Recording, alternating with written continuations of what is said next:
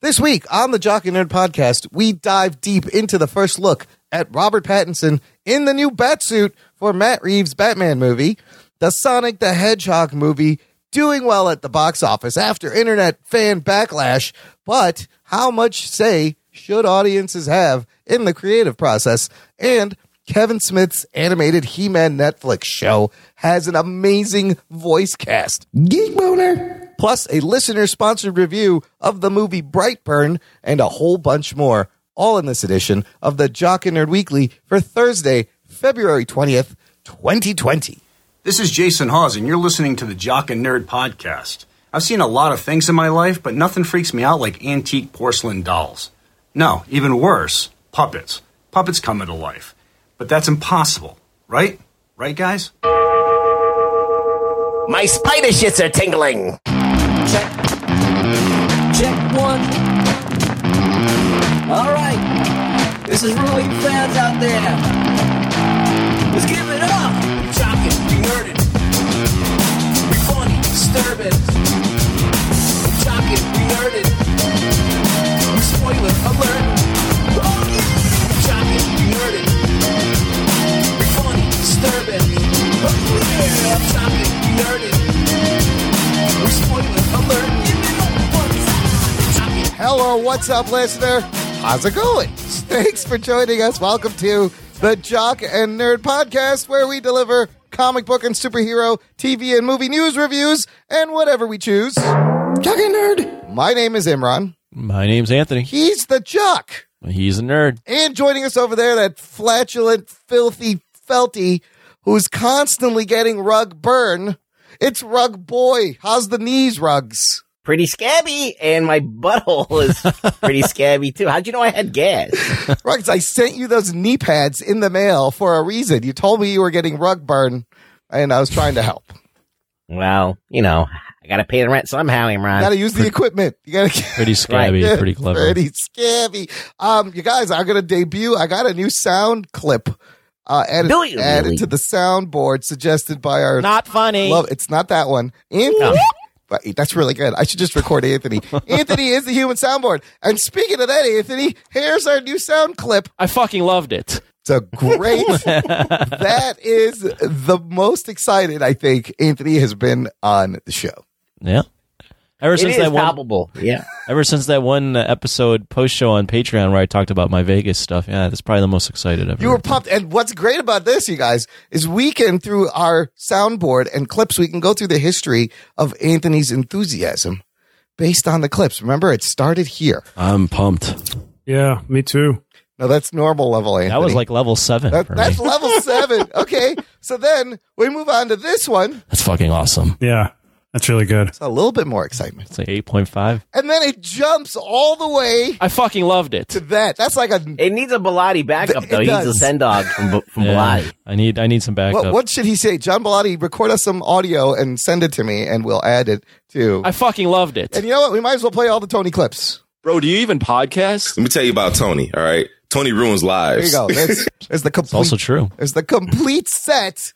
So I'm glad we can get you that excited, Anthony. It only took 5 years of podcasting. I'm glad you can complete your little set there. I got a whole set of Anthony clips. I love it. We're going to use You it a lot. collected all the stamps. Yes. Good for you. Just like the Monopoly game. I can't find Boardwalk. Let's get to the geek news. The Jock and Nerd podcast. John should say he's shooting ropes. After I fucking loved it. Yeah. He goes, I'm shooting ropes. Like in a New York accent.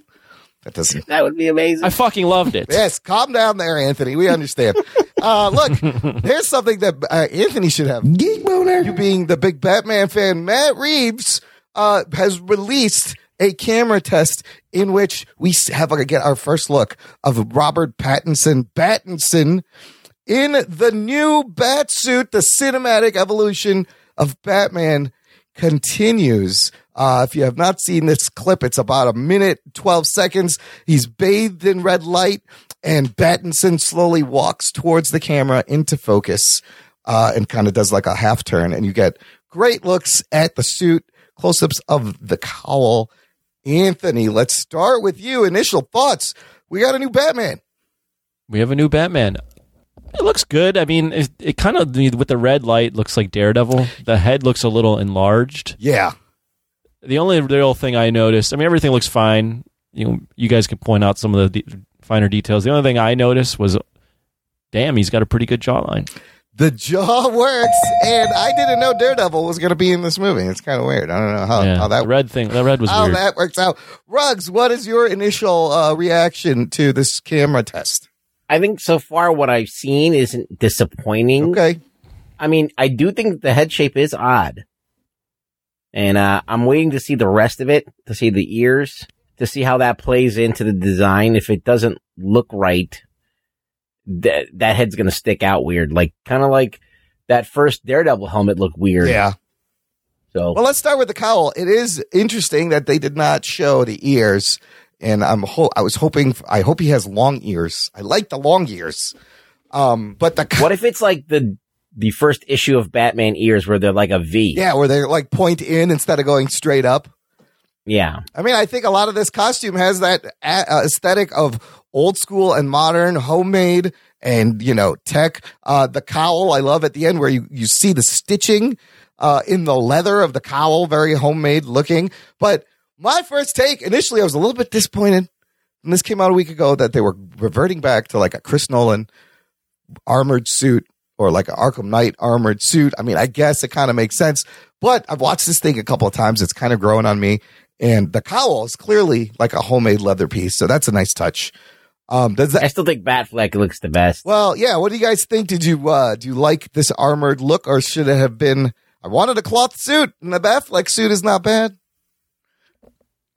I don't necessarily mind. I mean, the armor is a little bulky, but we haven't really seen it yet. No. It's tough to fully judge. I will point out the cowl, it looks like around his eyebrows and cheekbones, it's just super enlarged. Yeah, the pronounced very pronounced. Wow, yeah. is very similar to, like, remember Michael Keaton's Batman suit. Tim Burton's suit had that kind of pronounced brow looking thing. That looks a little strange if you're going to go with a tactical armored suit, yet the pronounced brow and cheekbones, it looks like that.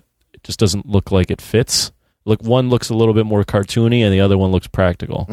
Interesting. It does look a lot like Daredevil. It's really, I mean, we're judging a fucking 55-second clip where they're only panning around on his face in very red mood lighting. It's very dark. There's another, I'll put a link into a clip that somebody took out the red, made it black and white, and kind of brightened it up, and you get to see a lot of detail. So, look, let's just get to the biggest, like, craziest change on the suit is to the bat symbol. I've heard some rumors, but before we get into what I think it is, what was your guys' take on this weird, like, earless metal well, there's bat two symbol? theories that automatically pop into your head. Yes. And one is that's a batarang that he can take out. Yeah, I had that thought. And the other one is off of that Kevin Smith issue of Batman, where Batman melts the gun that Joe Chill used into his symbol. That's crazy, and that's kind of like, it's so dark and nutty, like the gun that took away his parents, now he has protecting him on his chest, always to remember. This is from a Jim Lee and Kevin Smith Batman story, Manufactured for Use, featured in Detective Comics number 1000. Anthony, what do you think about, is this Joe Chill's gun that he's reused? I've never heard that. Yeah, so this is the first I've heard of that being a thing. Well, I have no clue. For me, it looks fine. It does look a little strange that the head is missing on the bat. Yeah. It just looks like they designed it to be something practical. Does this suit look homemade to you, or does it look a little too like he had too much help with it? Well, he's a billionaire, right? He is, but he don't want a lot of people to know what the fuck you're doing. And, like, we've had the Lucius Fox. I don't think that it's really an issue. It's like all the pieces could be nondescript. Yeah. And then he'd probably have to stitch or put the symbol in the ears into the cowl, I think, like they did in Begins, which made sense. Yeah. So all the pieces are like, but together, I just love Begins, how he makes his suit. It's great. Yeah. That is kind of neat how he gets inspiration from, he gets the fabric that you run electrical current to. That was cool. And then you're like, oh shit, there's a practical application for that cape where you can make it into a fucking thing that catches air, and he could like surf on the air with it, and like a hang glider. It's fucking awesome. So I mean, if there's going to be Wayne Tech in this, if this Batman, this is reportedly will be around like year 2, so like not the beginning. When does of it Batman. take place? Is it modern? What is the date, like the time period? I still don't know. There was a rumor that it would be in the 90s, but it may just take place now. That's a good question. I don't know. Yeah, I haven't heard anything. On because the and then that like, that technology is going to play a bit larger role in a suit. If you think about it, if someone right now who had billions of dollars to create a crime fighting suit, you'd probably have even some kind of shit to make you super powerful, like a endoskeleton or exoskeleton. Yeah, but I still feel like it looks. I like the homemade kind of like he just built it himself, with parts. I don't know. Also, did you notice I like the leather cape, and there's like a collar attached to it, which is different. It looks a lot like Mike Mignola's Batman Gotham by Gaslight Batman. Somewhat, right? It's a little subdued. Yeah, it's just there. I guess it's just there to That's how it attaches. No, I just think it's there to provide some more because they've had to take off the armor plating on his neck so he could turn his head. Yes, I like that. So there's something else there, to kind of maybe deflect something that's getting thrown in his direction. I like that he can turn his head. That's very important. Yeah, it is important. Yes, Sure. Does he seem big enough? He seems like he fills this pretty good, Pattinson. Well, at this shot, you can't really tell. It's so close, but I'm sure he's going to look about as big as Ezra Miller does in his Flash uniform. Oh, that's a good point. Oh, God, he looks not great. Yes, he looks all weird. I think he'll be fine. Yeah. I mean, I was just thinking about this. This is the 6th Batman we've had in almost 30 years. Right? Isn't that crazy how many different versions of on-screen Batman we continue to get? But it speaks to the legacy of this character. You can continually reinvent him and reinterpret him. People just still crave seeing Batman. And you always get excited. You're like, oh, shit, new Batman. And I really think it's smart of him to release this way before some shitty set photos leak. Smart of Matt Reeves to control the narrative here. Yeah. So maybe there is this is coming out 2021. I got faith in Matt Reeves. Yeah. And I'm hoping that he pulls this one off. I kind of, the suit, geek boner. I'm gonna say it gives me geek boner. It kind of grew on me, but I want to see more. Obviously, I'm not over the moon about it. When I saw that Affleck first costume shot, I was like, they fucking did the Dark Knight suit. Yeah, it was like you could see the cloth suit. Yeah, I was like, I thought I'd never see that. Yeah.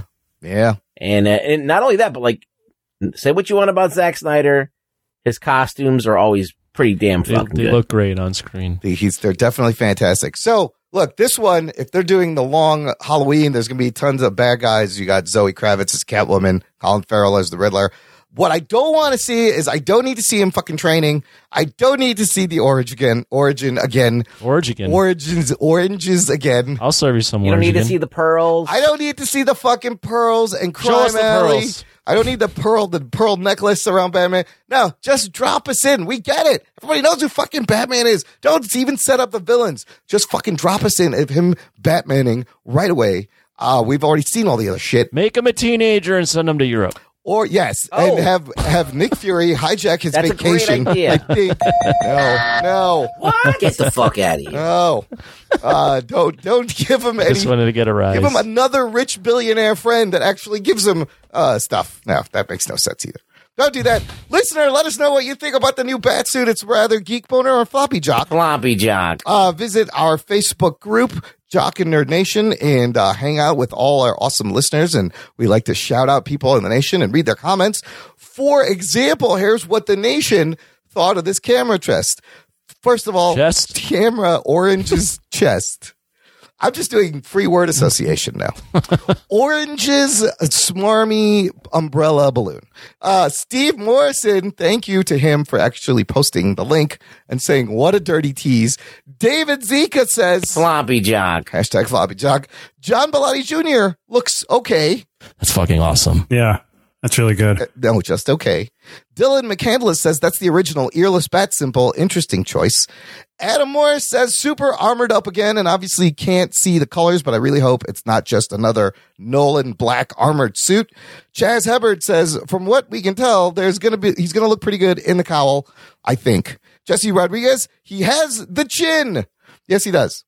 Great chin. Great jawline. Great jawline. Great profile. TJ Scott says it looks like the symbol is functional, like there are two folded batarangs for him to grab and throw. That's pretty cool. Plus, it seems as though he can turn his head again. So there's that. And then John Campbell, it has a slight Adam West feel to it in the cowl, which I also agree. It has a little bit of an Adam West. The stitching makes me... I think we said all that shit. Think of Adam West. Yes. And... So we're on the same page. Yes, the nation Or agrees. we read all the comments and don't have any original. No. Yeah, that's what we do. We just read your comments on the show.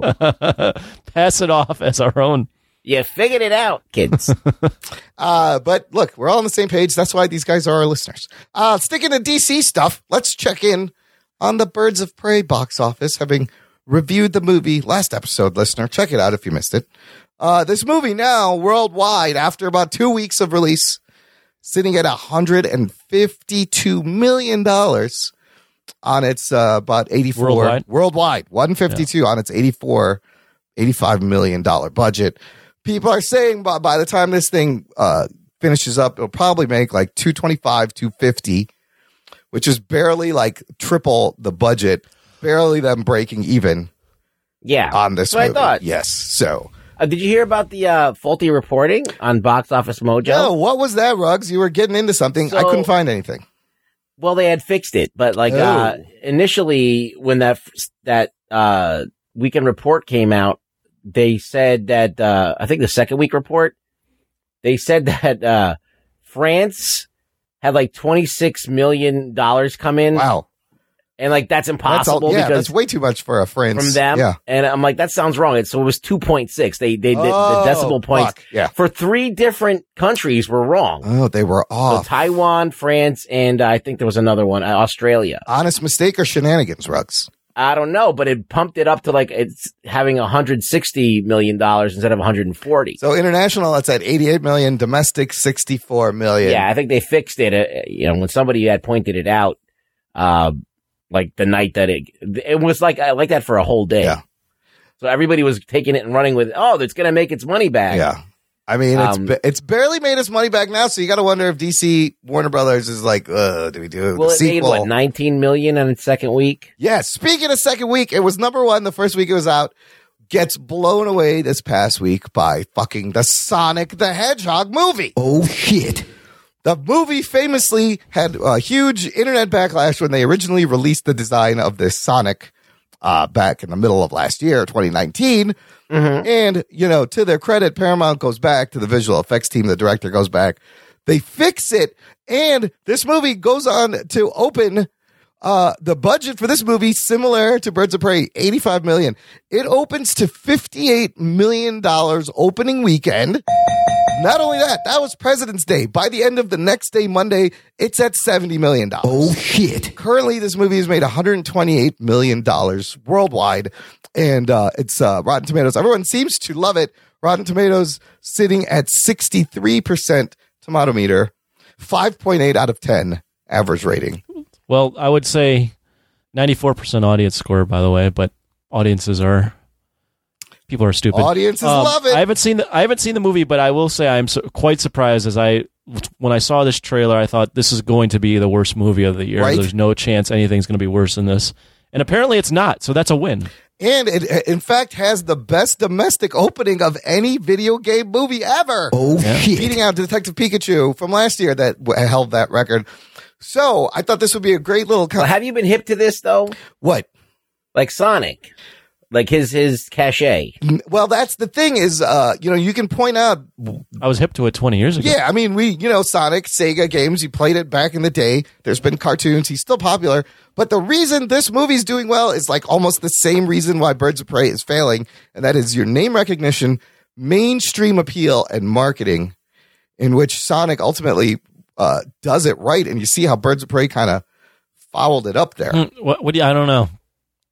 How did they do it right? Well, because they had better name recognition. Well, I think that, first of all, we underestimated the power of Sonic. Yeah, I think so. Yeah. I think that there is a large contingent of kids that really love Sonic. I mean, they're in their 20s now, but they grew up watching Sonic. They grew up with playing Sonic games. Sonic has been introduced into Nintendo now, so he's part of like Smash Brothers. I think. Yeah, he's in Smash Brothers. So he's been lingering around, and you got the Jaleel White fans who grew up watching him as the voice in the cartoon. It's still, so I think that there's even a contingent in the African community that really has embraced Sonic. Yeah. So because of Jaleel White. Yeah. And so he's got like a lot of like feelers out there that are in different spots, and obviously he's Sega's flagship character. So that's one thing. He's like a Mickey Mouse type of a character. Absolutely. The IP is still strong. So you have that, but then you have that whole thing where they redesigned him, and it looked like it's shit. Like when they had the first commercial out. Yeah. So then they went back and they redesigned it to please the fans, and I think that probably, even though it seems like the stupidest thing to do, it probably made everybody give it a second chance. Go, hey, they really tried. They even listened to us. Yeah, I think that absolutely helped. And it felt that people felt empowered by that. I think it helped the box office because, and I don't know, like now he looks like the character that everybody knows just in 3D. But does this set up a slippery slope? This is what I kind of wanted to debate with you guys. What is the cost of fan anger? In this case, it works for them and they did the right thing. But well, the reason why comic book movies have not been, not comic book, video game movies have not been successful is because every single time they make a movie, it's unrecognizable. The Mario Brothers movie. Yes. It wasn't anything like Mario. They completely missed that. Yes. Street Fighter, Mortal Kombat. Yeah. I mean, remember that Street Fighter movie they did with the girl from Smallville that was nothing like Street Fighter? I mean, even the original was funny, Jean-Claude Van Damme, but that's not Guile. Right. Guile's American. What the fuck are you doing? Remember Double Dragon? There was a movie for that too. Yeah. I mean, they've been like, they haven't really stuck it. The Resident Evil movies tried.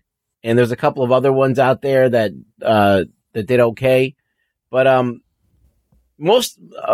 big ones like Mario, you would think Mario has got like the most cachet. That's the biggest fucking one, right? Yeah. Why would they deviate so far from what Mario is? Yep. So they made an effort to at least appeal to the fans. And do I think that it's something that should happen all the time? No, but when you're wrong, you're wrong. Yeah. And this movie would have been dismal if they would have stuck to it. I would guarantee it would have been dismal. That's the only thing people would see when they go see this movie. He had creepy teeth and like human type eyes and human proportions, and it didn't work. I agree with the sentiment that we shouldn't see something like this often, because I do agree that whoever's creating the movie has their, should do what they envision they want to do. But as Rug Boy mentioned, this was just absolutely so hideous and wrong. Right. In terms of like what people, anyone that's going to see a Sonic movie wants to see Sonic. Yeah. They don't want to see something else that is called Sonic. Just like maybe a movie in 1998 where we saw a giant iguana called Godzilla. That's not Godzilla. Fan uproar would have really helped then too. Yeah. I mean, there are times when, yes, you should listen to the fans, and other times when you should stick to your guns. It's not one size fits all with this kind of stuff. These Hollywood people, these suits, they want to take something and they want to take credit for it. So they go and they change stuff. And they don't have respect for source material. That's one of the things that we learn a lot. Yeah. And as fans, come on, as a fan, you want to see the best possible version of what you love. Yeah. And as true to it as possible. And I was talking about like costume changes and stuff in regards to Birds of Prey with a few people this week. And it's really one of those things that like we're sticklers for. Like most fans are sticklers for. They want to see what they love come to life. So do I think that fans should yay or nay design? They shouldn't like put out like what's Matt Reeves doing? He's putting out this little snippet of Batman, hoping to get decent reactions or to soften us up a little bit. Yeah. All right. So when we do see awkward shots that were out of context, we don't like pounce and say it's disgusting or terrible. So, they have to be hip to that we know what we know sometimes more than the people that are making the movies, because they get into this whole thing of that goes far away from the source material. So I think do I think it should be something that regularly happens? No, but I do think that if they just stick to stuff, they don't have to worry about that. Sometimes it swings the other way too, where you don't want to listen, and such in the cases of like Christopher Nolan's Dark Knight trilogy. I know a lot of people were initially grumbled at how like it was too grounded and too realistic, but turns out that was the right move. And if you think of like the Transformers designs, people were crying about, why do these fucking Transformers look like this? He didn't listen to any of that, Michael Bay, and there's a fucking $1 billion franchise that's run out of steam, but worldwide, those movies kill. Yeah, but I think that everyone would have preferred it. I think we just live with it. I think a lot of times we go with it. Yeah. Like when we went to go see Godzilla 98, we're like, okay, we'll go with it. Yeah. But like, that's not what we really wanted. Yeah. So I would also say the Bay movies, one of the big criticisms was you couldn't tell the Transformers apart. No, you don't know the the face from their ass. Or I don't know if we necessarily loved that look for those Transformers. No, I mean, those movies I didn't love it, but apparently a lot of people did. They made a lot of money and they made fucking 5 of them, and he didn't change shit. Like, what would you say has been made that had changed it completely, that got it right? So then I would also cite now the Bumblebee movie that actually made him look like from the cartoons and car parts. I thought that got it right, but that does not make as much money as the Transformers movie somehow. Well, those 5 movies, there was a stink lingering after the 5th movie. one, yes. Yeah, there's reputation. Trying to think of something as far as Rug Boys comment. I always had issues with Spider-Man's costumes because I'm like, just give me the vanilla traditional costume, and it's always Spider-Man 2 did that. Yes, Amazing Spider-Man 2 got very close, and so that's what. I'm trying to think of something really goofy in comics Amazing that I would have Spider-Man they kind of streamlined in the movies. Like, there's certain things, obviously, like Thor, they changed. All right. But they changed they didn't change it too much. They still had the discs. Right. They still had the red cape. They didn't have the helmet.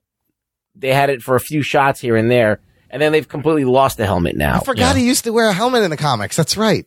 Yeah, that was one of those things. Yeah. Yeah. And then that kind of replaces the image of what Thor is. Yes. So I feel like, even though I would like to see the helmet, he wore a helmet-like thing in Ragnarok. Yeah, in Ragnarok, yeah. But, so now Thor is not like what his costuming is. But I think with Thor, it's okay because he's a god and he's not really wearing a suit, whereas Spider-Man and Batman, they're making a conscious choice to wear something to be a symbol. Yep. And I do think that superheroes should have different costumes, like for different moods, maybe, because that way you're not wearing the same thing all the time. Yeah. And then how do they wash it? Yeah. Like, is it a smell? Like, I mean, obviously Batman probably has a closet of the same suits, but like, it's just weird when they just go completely out of left field. Like Doc Ock, they didn't put him in the green. No, but that would look goofy. Yeah. Yeah. But he had everything else. But Green Goblin, they put in the fucking goofy mask. And no one liked that. And I didn't like that. He looked like a Power Ranger. Yeah. Well, so in the case of Sonic, look, it was absolutely the right move for them to listen to fan response. But, you still got to have your artistic vision. You still got to stay true to your creative process. And I don't know if you should be worried about what people think for a lot of it. I will just say, to Rug Boy's point, you can have your artistic vision, but if it's worse than what you start was with originally made, then you got a problem. You clearly you have to not improve. Doing things right. You have to bring something to the table that improves it. That new design clearly didn't improve it. No. Yeah. What, of Sonic, the old design? Oh yeah. I look back at the side by sides and I'm going, what Why would you do put that? teeth on the thing? Well, they wanted to make him more human-like to interact with people, but I don't know. It's just a strange But decision. they don't get that the design of him is iconic, and you just have to. It's got to look just like the game. Just like I remember when I saw Skeletor from Masters of the Universe. Yes, and I'm like, that doesn't look like Skeletor. I mean, it's kind of Skeletor-ish, but it's not Skeletor. And they got it as close as they could. They tried. They had like the guy. He's wearing a He-Man-esque thing. Yeah. But like it's not the same thing that He-Man wears. See, I remember he's not wearing furry pants. Skeletor did not wear a lot of clothes either. Yeah, he just had like these little panties and a cape and a chest piece. And but I just remember as a kid, being like, "That's not really what I have in my figures." None of those people in that movie look anything like the He-Man things, right? But Sonic's doing well. We haven't seen it, but the nation has. Here's what they thought. Mark Russell says absolutely loved it. Jim Carrey was a riot. Ben Schwartz is great as Sonic. Stick around for a mid-credit scene. Lenny Lenzations Romero. He said actually wasn't a terrible movie. I quite enjoyed it. He got the Lenzations watching. It's like we all get the Lenzations. You get lightheaded and things get melty. Yeah. Chris Marin says watched it, really enjoyed it. Carrey was awesome. Cyclops was the same character he plays in Hop. He's talking about James Marsden. The 7 6-year-olds, 5 boys, 2 girls, loved it too. All well behaved. That is a lot of children, Chris Marin. Oh shit! To have to watch at a movie theater. I like that he threw in that they were well behaved. They're all well behaved. These are not. By the way, yes. they liked it, but they acted nice. They were polite. They were very reserved, and they said please and thank you. Brian Goff said, my family and I all liked it. Irvin Dela Cruz, so I liked it well enough. Not the greatest movie, but not the worst. Kids would definitely love it. All the ones in the theater were laughing. Like others said, Jim Carrey was great, probably best part of the movie. Something was lacking, and I'm not sure what, but overall, it was entertaining.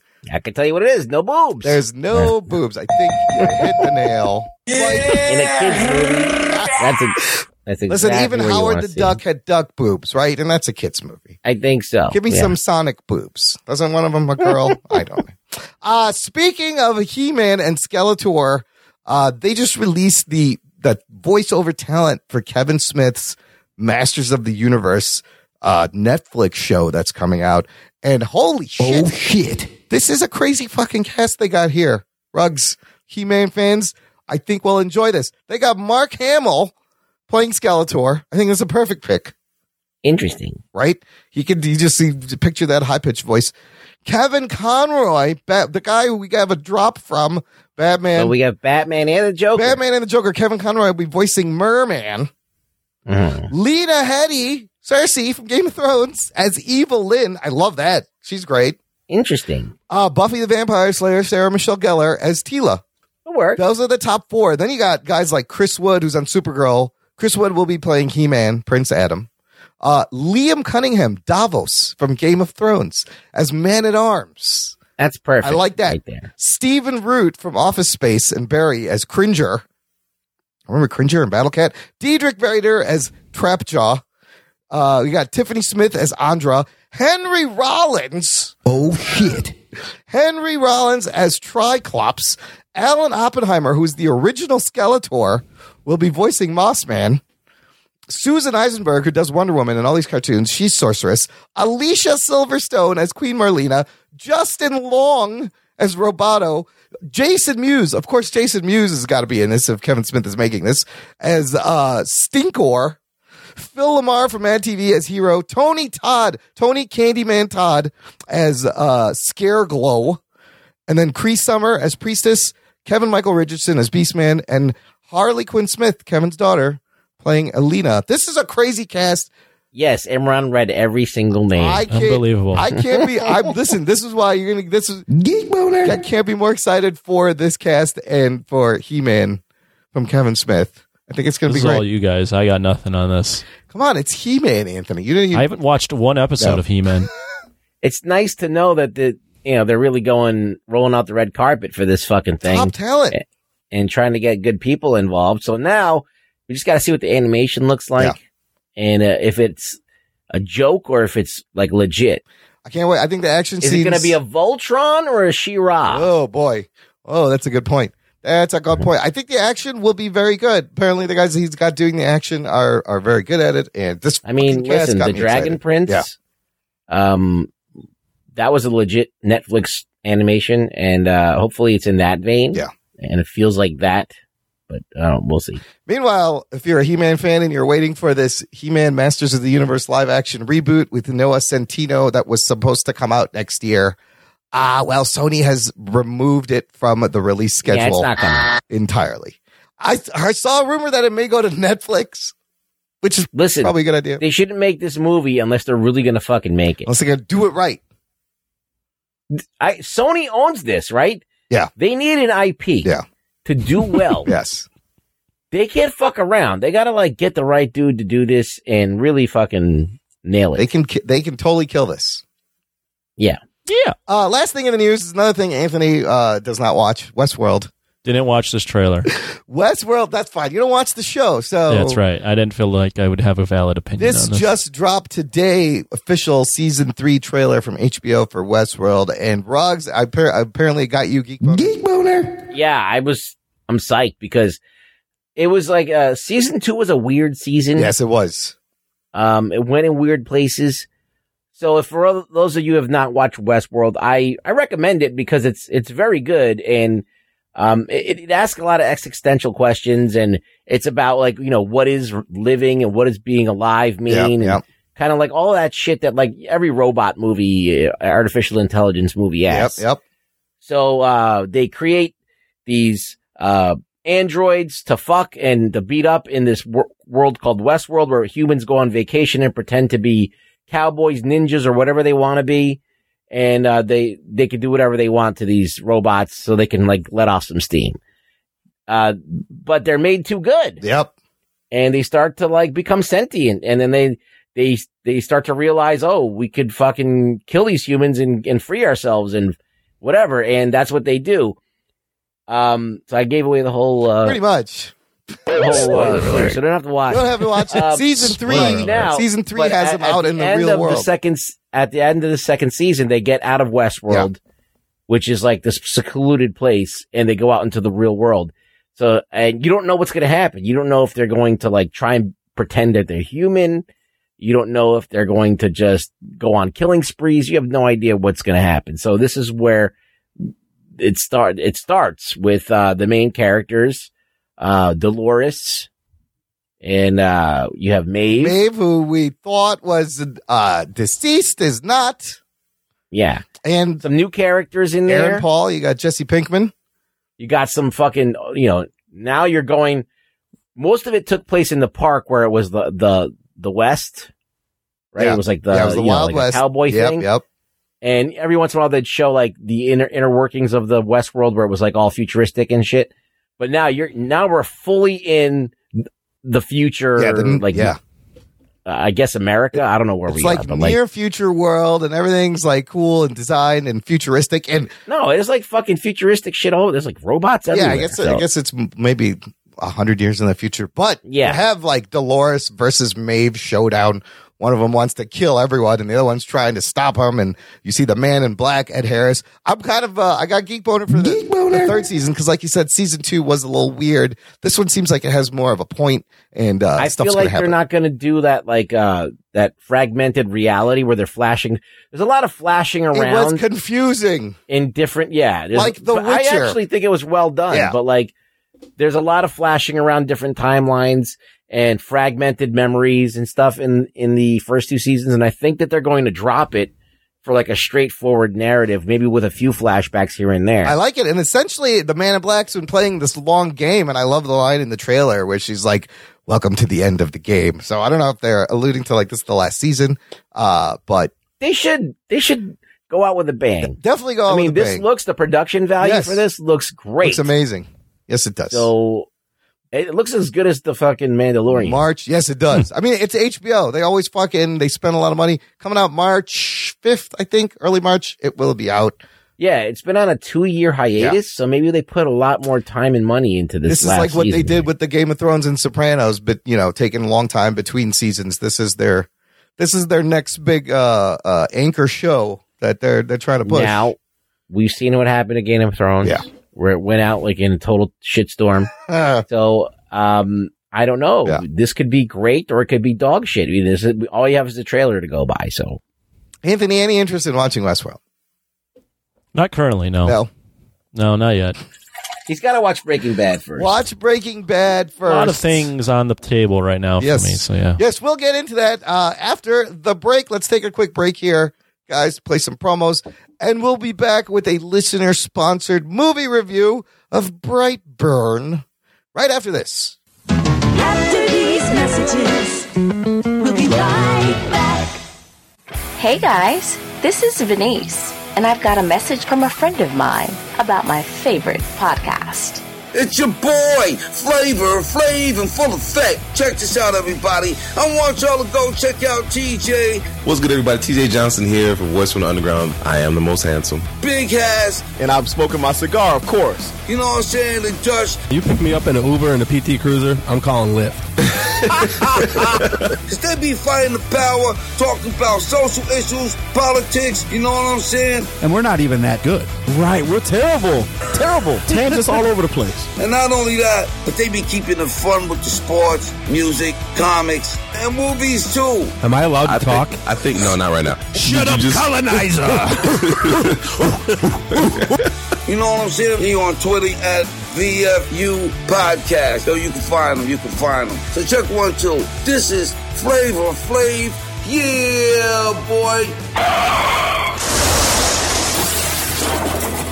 Okay, what Flav was trying to say is, check out Voice from the Underground on your favorite podcast network. Voice from the Underground.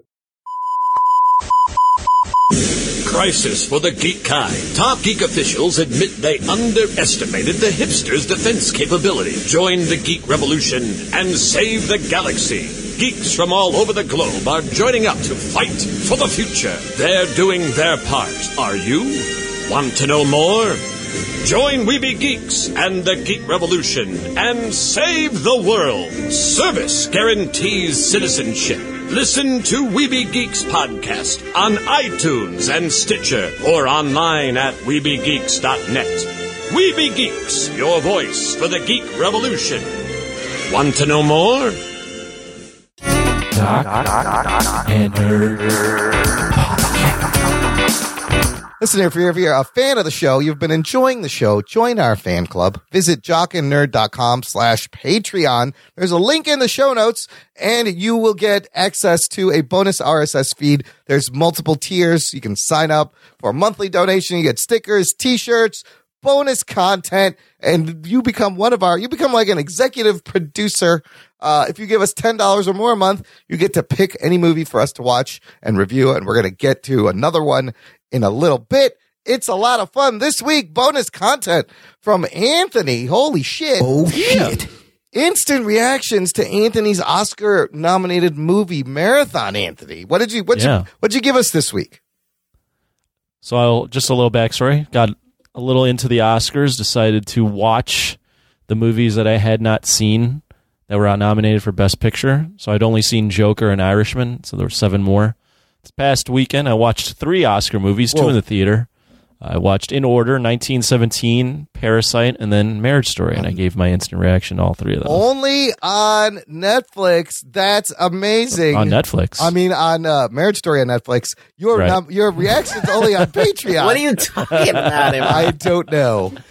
Just join Jock and Nerd Plus Max Premium. No, you can only hear that if you sign up to our fan club. Let me ask you, out of those 3 movies, which one would make you say, I fucking loved it? Out of those 3 movies, or are there any of them?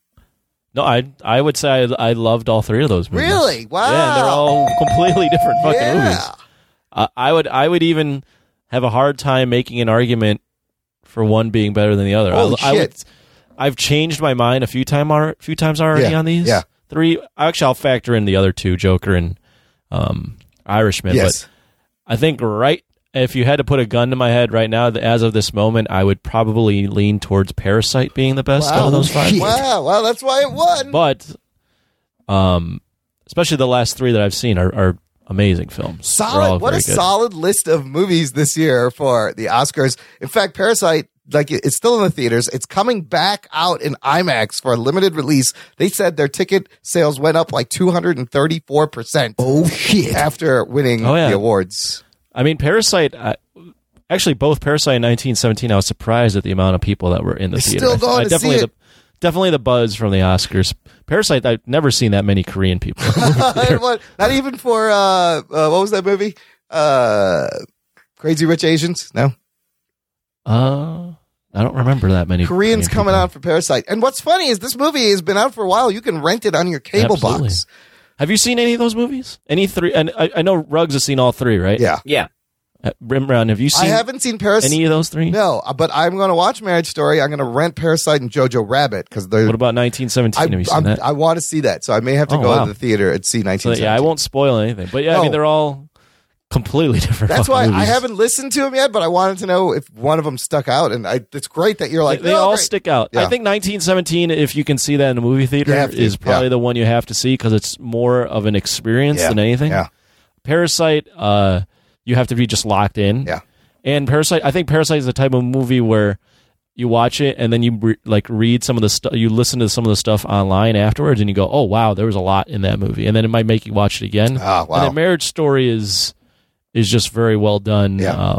Like very realistic, well done story about a divorce. So yeah, wow, solid list of movies. You're going to continue with Jojo Rabbit and Once Upon a Time in Hollywood? The only one I'm kind of not looking forward to watching is Little Women, just because I don't know if I will relate to anything in there. You'll probably like it. But yeah, maybe I'll like that too. It's a classic story. Actually, Anthony, join our fan club, jockandnerd.com/Patreon to hear those exclusive reactions as Anthony continues his... My jumbled reactions. They're literally right after I watched the movie, so I can't even form sentences I listened correctly. to them all. They were all pretty good. Right on. I got it. So Oh, thank you. Now I have to watch these movies so I can listen to the reaction because I didn't listen to them. I just put them up, but I will. I just haven't had time to fucking watch any of these movies. I'm going to get to it. One more thing, I wouldn't argue too strongly for, especially if you're coming down in 1917 and Parasite. Yeah. If a lot of people are thinking that that's the main debate, I wouldn't be mad at the argument for either because they're just both good. Really good solid movies for completely different reasons. Yeah. Interesting. I'm surprised that Knives Out isn't in the conversation. Yeah. But that's also a really good. Yeah, I've heard that. Knives Out, Uncut Gems. So you watched actually watched 4 movies, not 3. I did. I was obligated to watch this fourth one that we're going to talk about. This fourth one is a Patreon sponsored movie. If you want to force us to watch a movie, join the fan club, jockandnerd.com Patreon. But right now, we're going to talk about the movie Brightburn from 2019. Here is your spoiler alert. Before we get started, does anyone want to get out?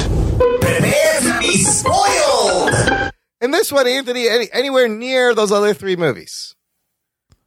I want to hear your guys' thoughts first, but I will go with easy no. Okay, well, I just want to get that out of the way because it's obvious. Come on, it's obvious. It's Brightburn. But before we get to it, let's set up. This is our last Patreon review movie for round 1, everyone. Oh, we finally did it. We've made, this would be 25 movie orders completed. So when you sign up for our Patreon, you get your order delivered.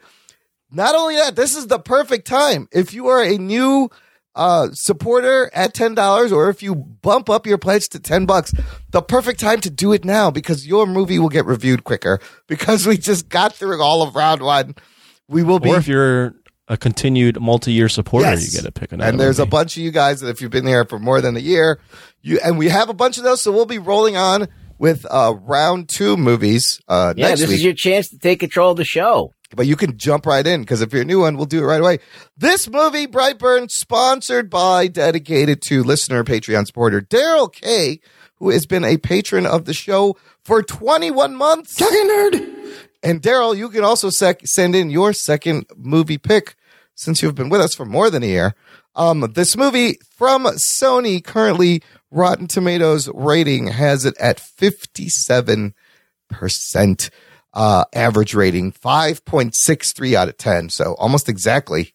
Tomato meter is almost exactly the average rating. 67% audience score. Very low budget, cheaply made movie made for about $6 million. Opening weekend makes about $7.8 million. Worldwide, it has made $32 million. So it made money. Yeah. That's not a bad return for a $6 million movie. Or a $6 million man named Lee Majors No one is going to get that reference. I got it. Okay, only guys our age will get the $6 Million Man. This movie directed by David Yarovesky. What else has he done? I'm glad you asked. Not much else in terms of directing. He directed a movie called The Hive. And that's about it.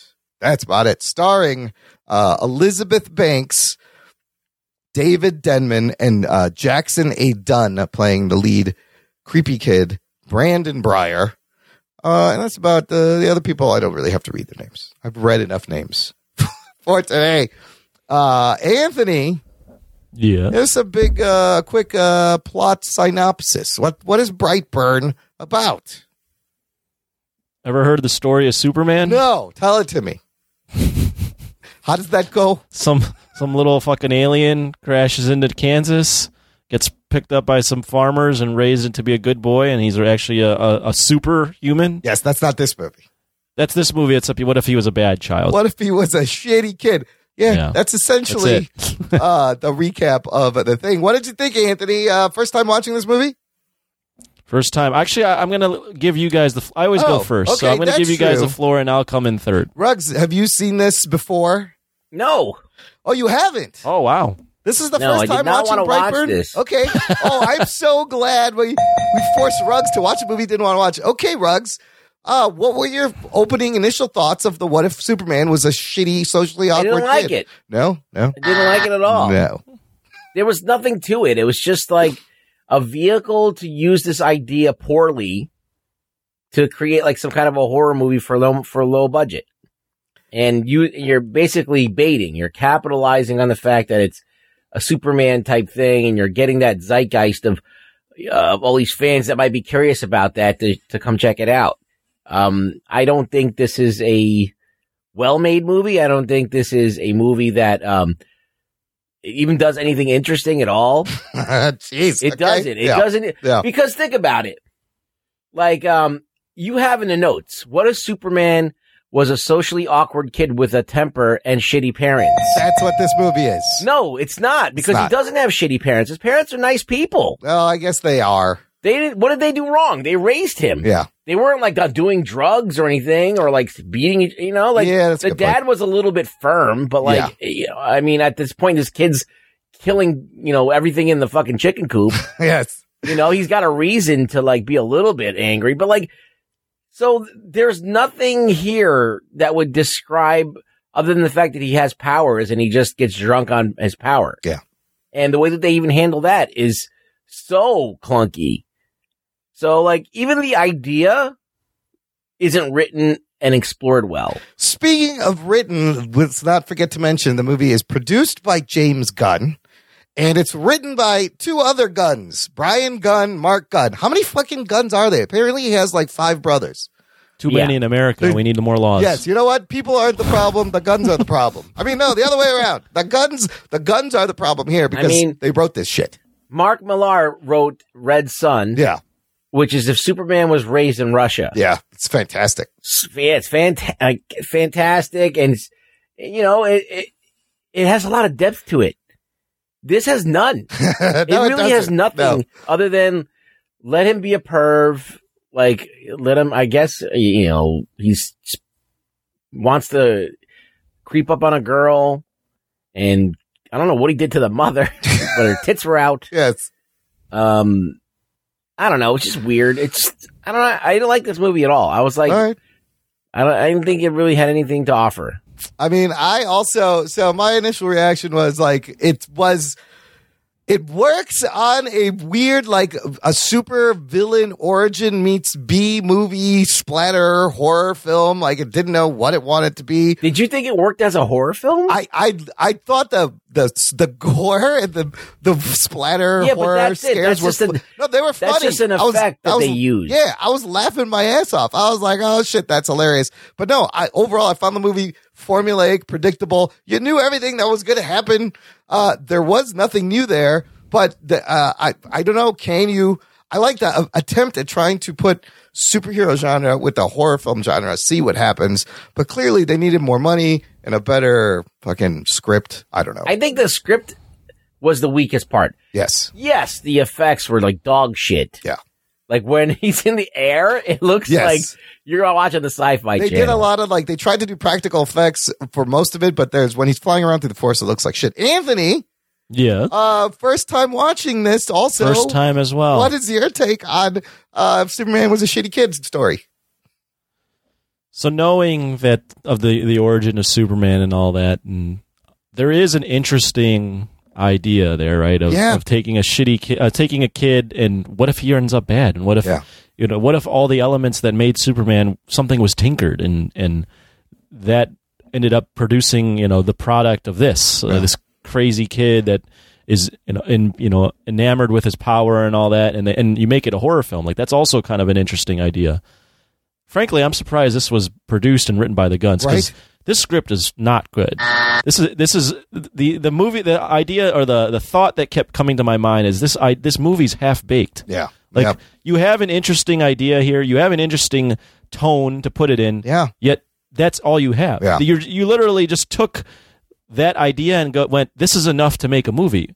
You didn't write out, okay, what makes this character? What would make this more interesting is giving this character depth. Yeah. What made him like this? Right. Why is he like this? Why is there an internal battle that he's fighting? Does he want to be good? Yeah. They tease this stuff, but really, the only thing that makes him bad is the red light comes on in his fucking ship that he came and then in. it activates and him, it activates and then he becomes bad. The mean gene in him. Yeah, he just becomes which bad. Isn't as interesting. No. It's just a shitty horror movie. So that's all you really have here. It's such a contrived plot thing too to do that. Like, this thing lights up, and now he's bad. Right.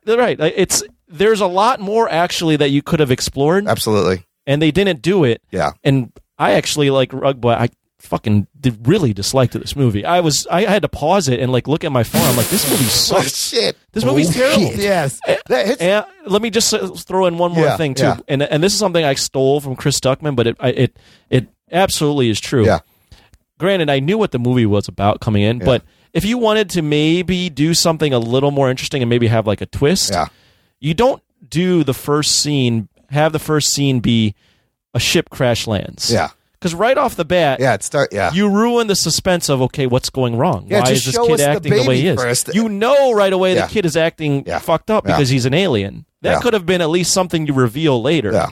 So this, I just don't understand how.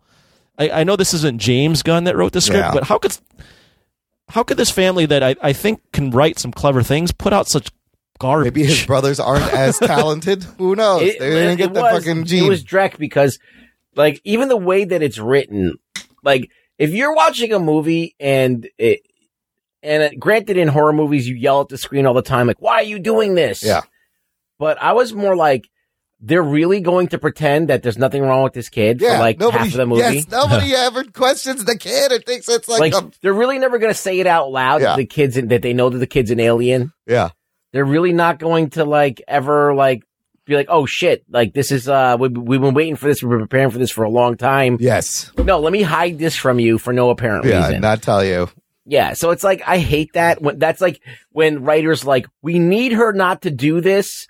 Even though every other person in the world would be like, hey, the kid just killed all these chickens. And it might be I found him flying in the middle of the garage. It might be the kid. Remember, he's an alien. Maybe we should tell there's him. also, if you want to make it a cool horror movie, I didn't find it suspenseful at all. No, and it's not. I think there's a lot that you could do to make this suspenseful, but instead of making it suspenseful in the right ways, they decided to revert to kind of shock gore. Yeah, it's B-movie gore, Yeah, well, for instance, the girl getting the fucking glass stuck in her eyeball. No, I don't like when things are in the eye. I could not watch that. Then you have the guy with the broken jaw because he smashes it. That was hilarious and amazing makeup work. That was not makeup work. That was actually, that looks CGI to me. Oh, it was CGI? For what it's worth. Okay. But I think that was hilarious. They just decided to rely upon shock horror instead of actually delivering on real tension. But there is, even then, the tension isn't interesting or scary because, as I mentioned, the character they're trying to convey this internal strife that he wants to do good. Yeah. But there's never any moment where you're the kid is fighting off this evil force that's coming against him. There isn't even that. It's just I want to do good, and then he's evil. Yes. It's just It's really just the girl that sets him off too. Unknowingly, of course. Like, it's just not good. Like, and then you make him a pervert. I just it's the first thing he does. Give, go to like, her if you're bedroom. gonna, I don't know, just add some depth. Make him a pervert because his dad like fucking slaps him around. Like, do something. yes. I don't know. Like, why is it such a flip of a switch? It's such a lazy thing. Wouldn't it make more sense if there were shitty parents? Like, then I would understand the trauma that this kid went through. They were shitty parents, and he's still trying to be a good kid. Yes, and then he like snaps. even in the opening shot, these two people they're panning across the bookshelf, and it's like pregnancy books. Like they want a kid. Yeah, like it's not like they got a kid and they didn't want. Like there was nothing like. So, is the lesson here like even good parents can raise a shitty kid, no matter with powers or? Oh, I don't think this movie has a message. It doesn't have like a message. that. I'll tell you what I really hated. Like it's so predictable. Like you said, there's no suspense. The tension is removed. Remember the scene where he's trying to start the lawnmower and then he flings it, and that was kind of funny. But then there's that whole long shot of the blade spinning, and you know what he's gonna do. You know what's going to happen, that he's going to stick his hand in there and it's going to break. You see that the dad says he's never been cut. Yeah. And then you see that he gets cut. By you the don't go ship. and tell him like, hey, listen, I'm going to tell my husband he cut his hand. No, she doesn't tell him anything. She hid that whole thing from him until the end. Well, she never told him. She was the only one who thought about that. And I mean, I know like they're trying to do something original, but the movie ends on such a nihilistic ending. And the it's just ending like, is so weird. It's just a hateful movie. Like what, this is just a hateful It movie is, just for the sake of being hateful. There's nothing of substance that I watched. Didn't mind the ending. That was the only thing that was at least unpredictable. Okay. That's true. I didn't expect. I mean, not that I like that fact that it's a nihilistic worldview, but I think that he kills his fucking mom. Yeah. Well, the way he does it, and he kills it. He brings down an airplane full of people to cover it up. Yeah. And like, I'm like, okay, that's fucking crazy. So at least they went at the end. They had something that was like, okay, that's fucking extra.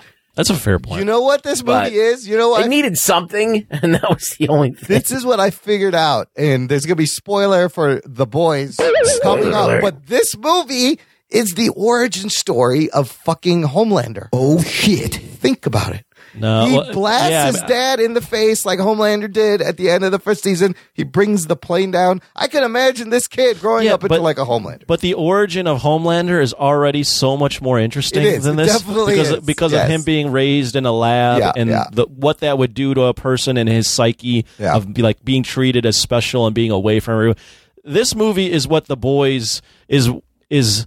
They aspire to be The Boys as a movie, and this movie is not even close. No, The Boys is like the level of which this movie wants to be. It's layered, it's textured, it's a lot better. It's interesting, it's dark. Yes, there are horror elements, but there's a lot more substance to The Boys. Yeah.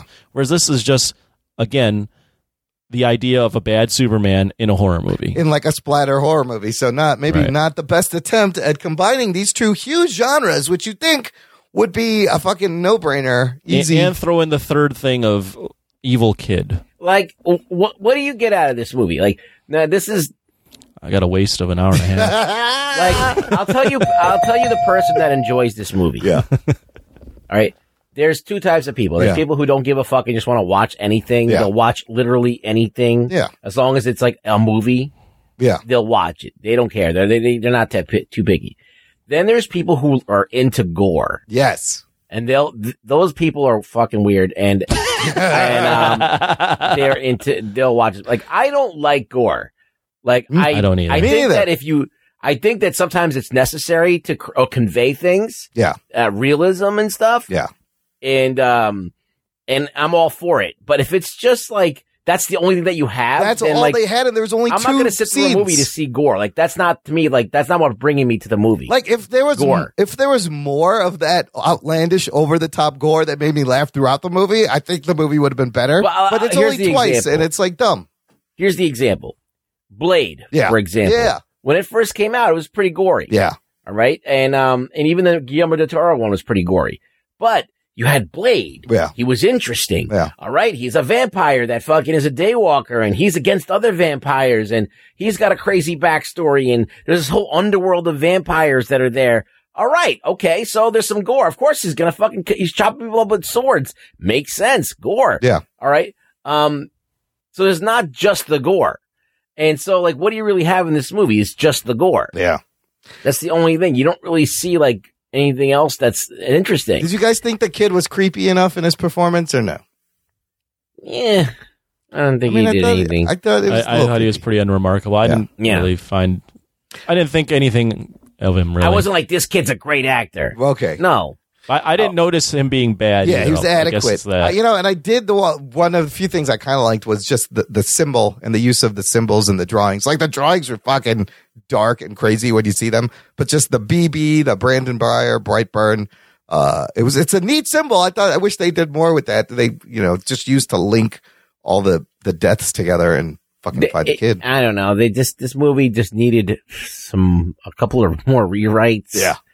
And, I guess they really didn't have anything to really give meat to this story. It was so like it's super thin and just surface and like there's nothing there. Yeah. The end was weird because so he brings the plane down and it just kind of ends there. And then and over the credits, there's a scene of Michael Rooker doing his best Alex Jones YouTube impersonation, talking about all these creatures that are out there. And I'm not sure if they were trying to set up a franchise.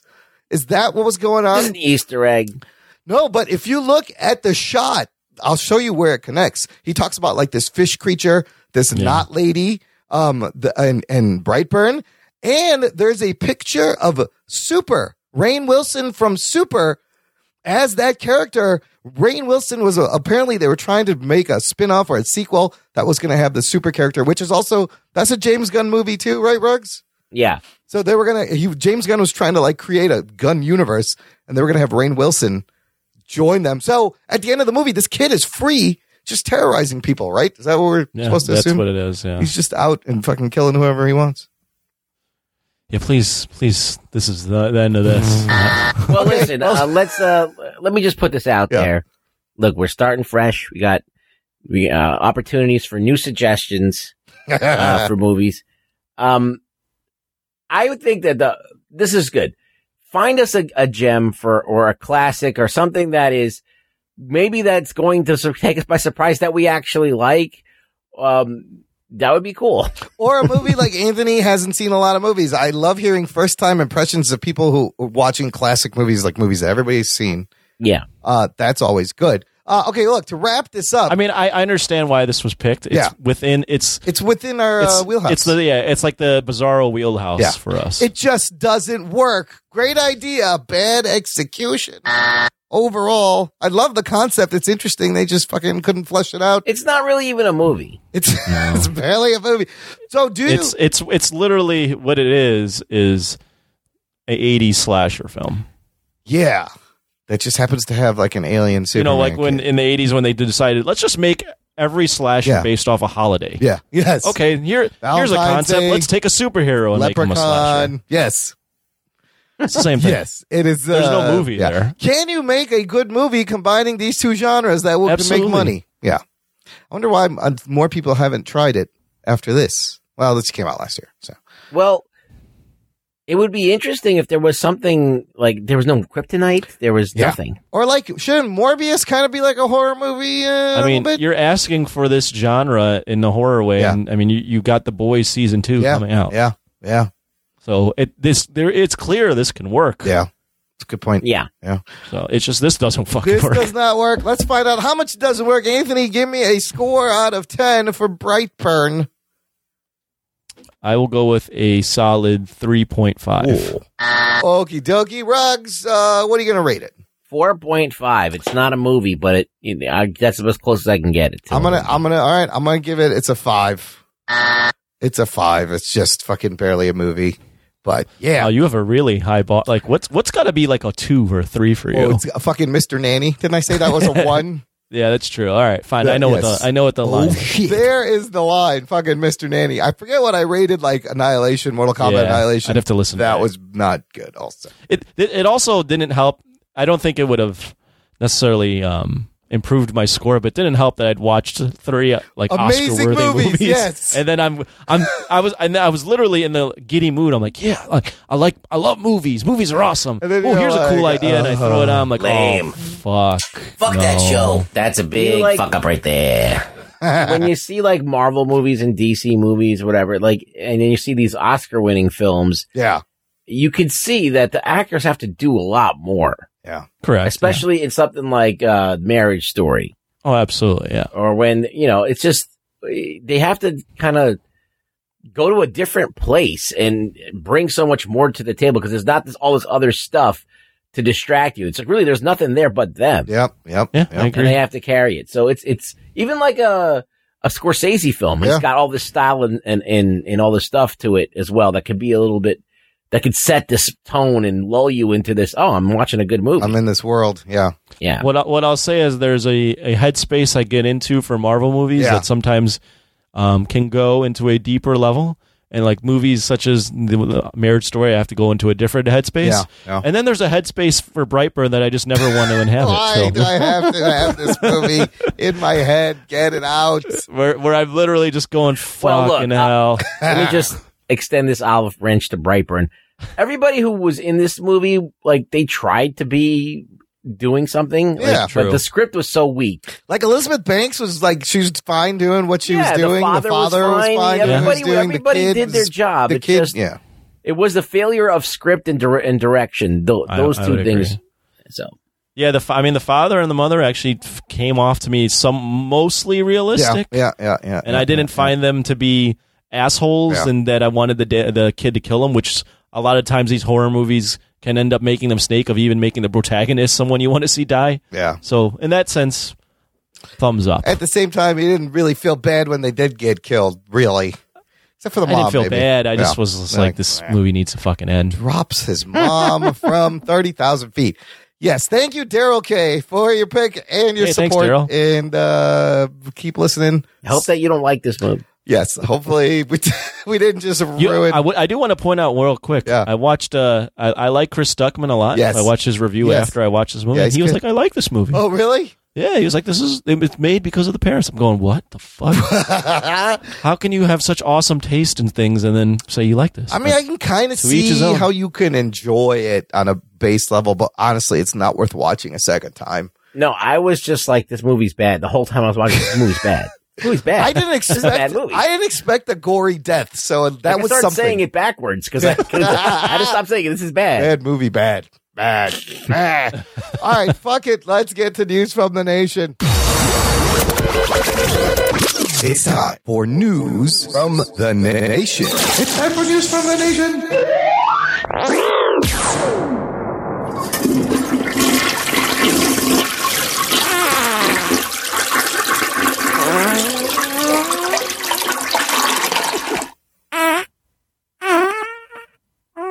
A fart work done live in front of a studio audience. Ding! I would like to have like a applause after that. I should put the applause back in. This is the segment, listener, where we pull quotes from our Facebook group, emails. This is the segment where you take over the show. And you guys, last week I said a lot of things wrong. Oh, yeah. Luckily, we have really smart, observant listeners who pay attention and call me out. So Lisa Morrison commented based on our last episode. Lisa Morrison, a teacher, mind you, she's a teacher. She's like, FYI, Imran, Louisa May Alcott wrote Little Women. Shame on you. What did you say? I said Jane Austen. I got my classic female writers. What did Jane Austen write? I think that's, look it up. Small women. She wrote large women, not little women. Jane Austen. She wrote, what's the book she wrote? Pride and Prejudice. God damn it. Never heard of it. 7 Brides for 7 Brothers. No, she wrote that. I was in that musical in high school. No. Sense and Sensibility, Pride and Prejudice, Emma. All of these have been turned into movies also, by the way, Jane. So, look, I got confused, but thanks for calling me out. And then David Zika caught another one. He says, Imran confused the pianist with the piano. Both good in their own way, but the pianist is a step up. The Pianist is the Adrian Brody movie. The Piano is the Harvey Keitel ass movie. That's how you set them apart. Which one is the Pianist movie? The Penis is a 2-inch The Pianist or the Piano? The 2-inch Pianist movie. So the Pianist. All of that, I'm issuing full retractions, and I have to give myself the shame belt. Shame. I love the Pianist. Shame. Oh, there's a bell. Okay. Shame. Shame. It's still going. All right, I'm going to throw shit at him now. Yes, now throw all your tomatoes and old vegetables as I walk down the street naked. Shame. Remember that shit? What a great scene. Moving on, David Zika. Not Lena Headey's body, by the way. Not Lena Headey's No, body. that was a body double in digitals. Yeah. But I'm sure she could have she would have looked fine. Why? Maybe she wasn't comfortable. I don't know. Looked good. Whoever it was. Looked amazing. Shame. I would, shame. For shame. I would throw mud at her too. David Zika shared a link with this comment. I don't think this one has ever come up on the show. An excellent example of how great direction and editing can make a lower budget into something great. Not sure how to feel about a remake. I put this in because it's perfect based on our recent conversation of Brightburn, low budget. He is talking about this article is titled Run Lola Run, set for Bollywood remake through Sony and Lipsis. First of all, Run Lola Run, German movie from, what year is this? 1998? Yeah. Fucking amazing movie. Highly recommended, starring Franca Potente. And it turns the ticking clock plot device into an awesome, tense movie with great techno music. She runs a lot and she's got to save her brother. It's fucking great. Low budget. I would check it out. Anthony, have you ever heard of Run Lola Run? Run, Forrest, Run? What? Run, Forrest? No, Run Lola Run. You never heard of this movie? Don't think so. I saw it in the theater and I really enjoyed it. At the time, I wasn't as well versed in movies as I am now, but yeah, I did like it a lot.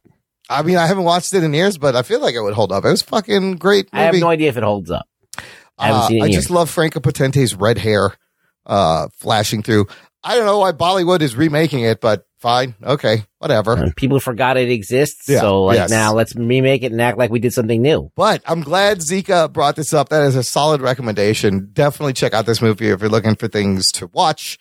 It's really well done. And then the last bit of comments from the nation, David Malofsky shares a link and writes this comment. I just saw this article and thought it was interesting, giving Rug Boy's rant a while back about how Disney should try and buy Spider-Man back outright. While he's definitely the biggest cash cow in the Marvel roster, Marvel does own the rights to animated TV shows, and with the kids' toys being the biggest selling Spidey items, they are really getting the lion's share of the character already. Sadly, I think this means Sony will own Spider-Man for a long time. The article he shared, headline, "It doesn't make sense for Disney to buy Spider-Man off Sony." And we've talked about this in the past, but what do you think now with the way things are happening? I still feel Sony, Spider-Man is more valuable to Sony than it is to Disney. I disagree. Really? Yeah, I think I read the article. It makes some points, but at the end of the day, it's like, well, it doesn't make sense for them to buy it now. Right. And and the real reason is it doesn't make sense because they just spent all this money on Fox. Yeah, and they got the Disney Plus shit they're setting up. So at this point in time, they're not going to, but they're eventually going to do it. Like when this shit doesn't start panning out for Sony and they start losing money on making these movies and like not, I mean, look, Birds of Prey just did shitty. Yeah. Maybe some of these other movies that are coming out are going to do shitty. Who knows? So if that starts happening, if that trend starts happening, they're going to probably be like, hey, we need to make some money. We're going down. We need some inflow of cash. Let's get like $10 billion from Disney. There's still that rumor of that clause in the contract out there that if somebody buys Sony, the rights automatically revert back to Marvel. That's also true. Shit. Anthony, what do you think? Who needs who more at this point? Oh, Sony needs Spider-Man more. So, in my opinion. So no amount of money Disney offers probably. I don't know about I mean, anything's for sale, but I just don't. I don't know if Marvel's all that like they definitely want Spider-Man, but I don't know if they necessarily see the value in spending the amount that it would take, whereas just developing they're already, as you can see by Phase 4, trying to develop some other IP, so that they don't different, and they already don't need to rely on Spider-Man. So that's where I'm at. I mean, whereas Spider-Man there's 900 characters Sony has in the deal, Disney and Marvel have access to 7,000 characters. And they've done well with the obscure ones they've tried to put out there so far. Yeah, and they've built. I mean, Iron Man, arguably at this point, is just as big a character as Spider-Man is, which is still so weird. Like, very weird. It's normal now, but the fact that that's a thing and Thanos, everyone knows Thanos, is so bizarre. Yeah. And also, the Sony boss Tom Rothman recently made comments, of course, saying, "I hope that the deal with Disney continues for years because that also benefits them." Yep. Because they need Disney's creative force. And the rub of having Spider-Man in the Marvel universe helps those films, and then it helps these other side films, because maybe most of the audience gets confused and thinks they have no idea. Maybe you'll see Morbius in an Iron Man film or something like that. They have no clue. Yes. So speaking of which, this has already kind of started. The Instagram account of Flash Thompson that he uses in Spider-Man Far From Home, Spidey #1 fan, recently posted a photo of the Daily Bugle. This newspaper cover has been in set shots. Basically, it says the Daily Bugle. It says, "Where is Spider-Man?"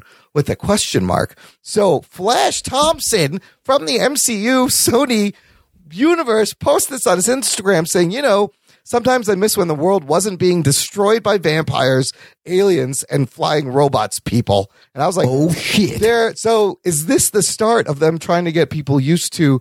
We're going to see Tom Holland, possibly in Morbius, possibly in Venom 2, and he's gonna go back and forth.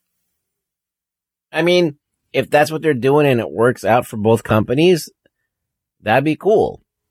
I don't know if it's going to work, though. This really interesting detail that says there have been other stories which have been posted on this Instagram account which make reference to Flash being saved by Daredevil, Avengers Tower being renamed to the Baxter Building.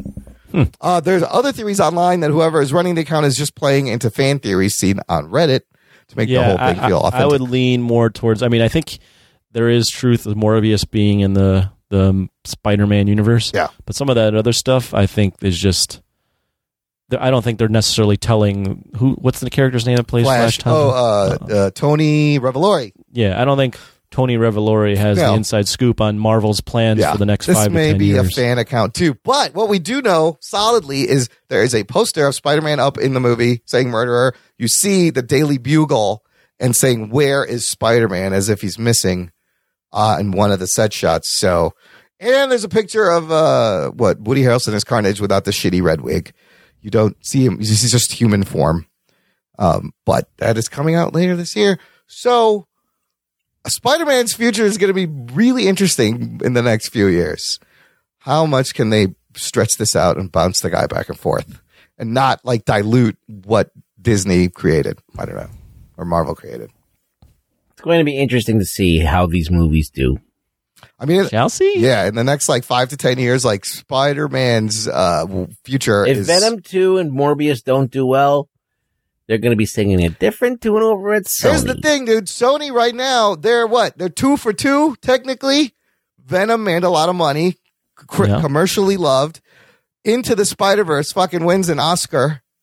Yeah, but they didn't make a lot of money, though. They didn't make a lot of money, but won an Oscar. So they're, so far, this experiment of Sony's Universal Marvel characters with Spider-Man everywhere seems to be working for them. Didn't make a lot of money, but yeah.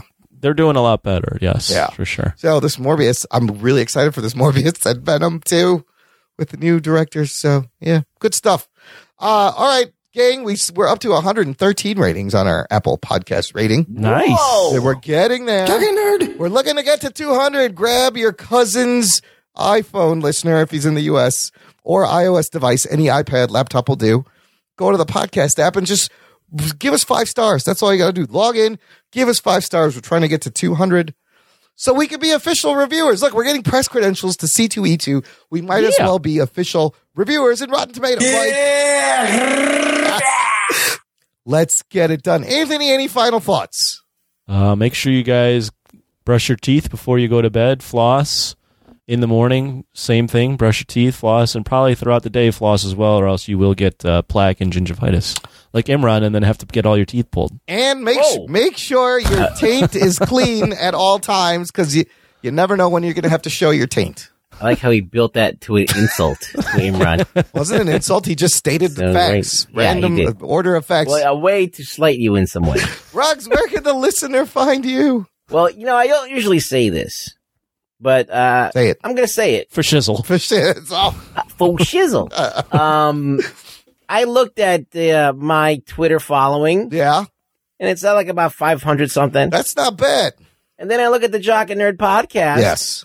And what are you at, Imran? 1440 something. So over 1,000. 1441. So all those people should be following you too. Yeah, what the fuck is up, dude? I retweet you. Maybe I'll do an active tweet. He'll argue with you. Yeah, Yes. I mean, like, first of all, you motherfuckers should be following me. I should have as many followers as Imran. Absolutely. Number two, I need you guys to retweet my stuff and fucking and converse. I got Seth Morgan. He's up in my shit all day long, and it's nice to have a little backup in here. I get into an argument with somebody. It's nice to have an army to send to fucking fuck them up. At Practical Seth has been doing great at promoting our show. Also, we appreciate it. Thank you. Everybody should be doing that, though. Yeah. Get involved with the show, listeners. Spread the word. Spread the geekery. Tell your friends. Let's grow this empire. Tell your friends' moms. Tell your friends' moms. Tell your friends' mom's dog. And I was going to say dog. How do you know I was going to go to the dog? What? I know what you're going to say. I fucking loved it. He fucking loves it. I fucking love it. Thanks for visit the show notes for this episode, jockandnerd.com/315, because this is the 315th episode of the Jock and Nerd podcast. You'll find everything we talked about, how to get in touch, how to listen. And if you like the show, again, tell your friends. Thanks for listening to the Jock and Nerd podcast. My name is Imran. Hey, my name's Anthony. He's the Jock. He's the nerd. Hey, we'll catch you next time over here. We'll catch you next time. Did I say my Twitter was at Really Rug Boy? No, you can say it now. Oh, my Twitter's at Really Rug Boy on Twitter. Go. I did that whole push and I didn't even fucking mention my name. Lame. What a dickhead. What a dick. Jock and Nerd.